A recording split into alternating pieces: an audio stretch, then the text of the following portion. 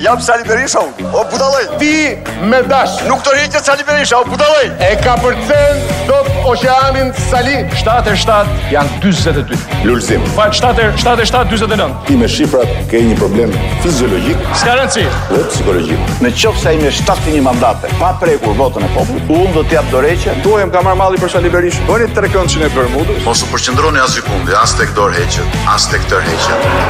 U shkriti se për ju janë patate ko.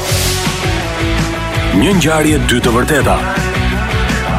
Në Top Albania Radio. Këto janë të vërtetat.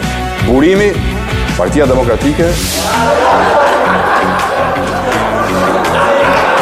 U kënaqet, Shqipëria jone e vogël nuk na rresht së surprizuari me ngjarje të mëdha.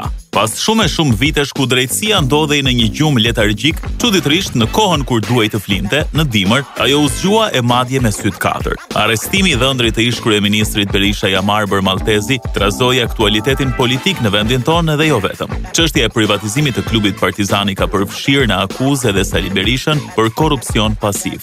Ndaj Berishës është vendosur masa detyrim paraqitje dhe ndalimi i lëvizjes jashtë vendit. Por ai e ka mirë menduar këtë gjë. Këto akuza janë të mirëfillta politike. E bindur ti e shtidhë çdo njeri, Sali Berisha është i përgatitur për çdo gjë për kauzën e tij. Është pjesë e kauzës sime kjo betejë. Lëre. Ndërkaq ka paralajmëruar edhe protesta të fuqishme. Po vallë, a do të mblidhet populli për këtë kauzë, ku s'u mblodh për kauza më të rëndësishme? A është kjo një paralajmërim që drejtësia më në fund po funksionon? Rjeta ka filluar të bëj punën e saj. Para se ta mbyllim, po Ilir Meta, digje kush nga bëhet? Mos pa perdi iniciativën dhe. Shqipëria priti procesin e samitit të Berlinit për integrimin e vendit në BE, një takim që u zhvillua për herë të parë jashtë një vendi të Unionit. Lider evropian si Olaf Scholz dhe Emmanuel Macron zbarkua në Tiranë në masa sigurie që edhe zogjtë e patën të vështirë të fluturonin. Ndërkohë qershia mbitor ishte edhe takimi mes babait të kombit, zotit Rama, dhe më të mirin prej të tanëve, Kryeministrin e Malit të Zi Dritan Abazović, ose të paktën kështu e quajtën njëri tjetrin.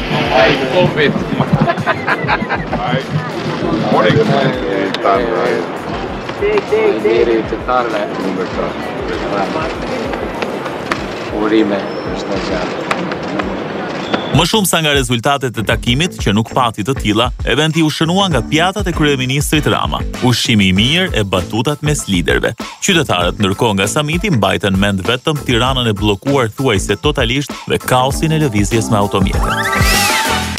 Një ngjarje, dy të vërteta në Top Albania Radio.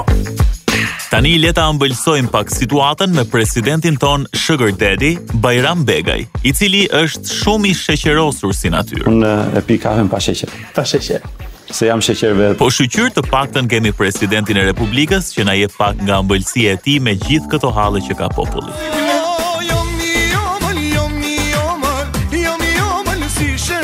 Ska pra si presidenti ynë. Shqipëria shumë pranë Euro 2024. Fitoria me check-in 3-0 na ka çuar në një hap larg kampionatit evropian që pritet të mbahet në Gjermani vitin e ardhshëm, ndërsa në kryeqytet shpërtheu festa. Është pikërisht ai që veç djemve ka merita të mëdha. Trajneri Silvinjo, i cili ka krijuar një frym fantastike në ekip. Madje ka mësuar edhe fjalët e para shqip. Mirëmëngjesi. Shije. Mirë. Tani me këmbë të mbar drejt Gjermanisë, ti bëjmë edhe ata të flasin shqip. Trendi i gjuhës shqipe, nëse mund ta quajmë kështu, ka përfshirë edhe presidentin francez Emmanuel Macron. Per Shqiperin, popullin shqiptar, per lisetlin njosta e kaste veçanta që na bashkojnë te per Evropën që dërtojmë bashka. Okej, si për herë të parë, Macron nuk është keq, por e folura e tij seç na kujtoi një frankofon të vendit tonë. Cher Monsieur le Président, chers collègues, chers amis, tout d'abord, je voudrais remercier de cœur le sénateur maire de Marseille pour cet accueil si chaleureux.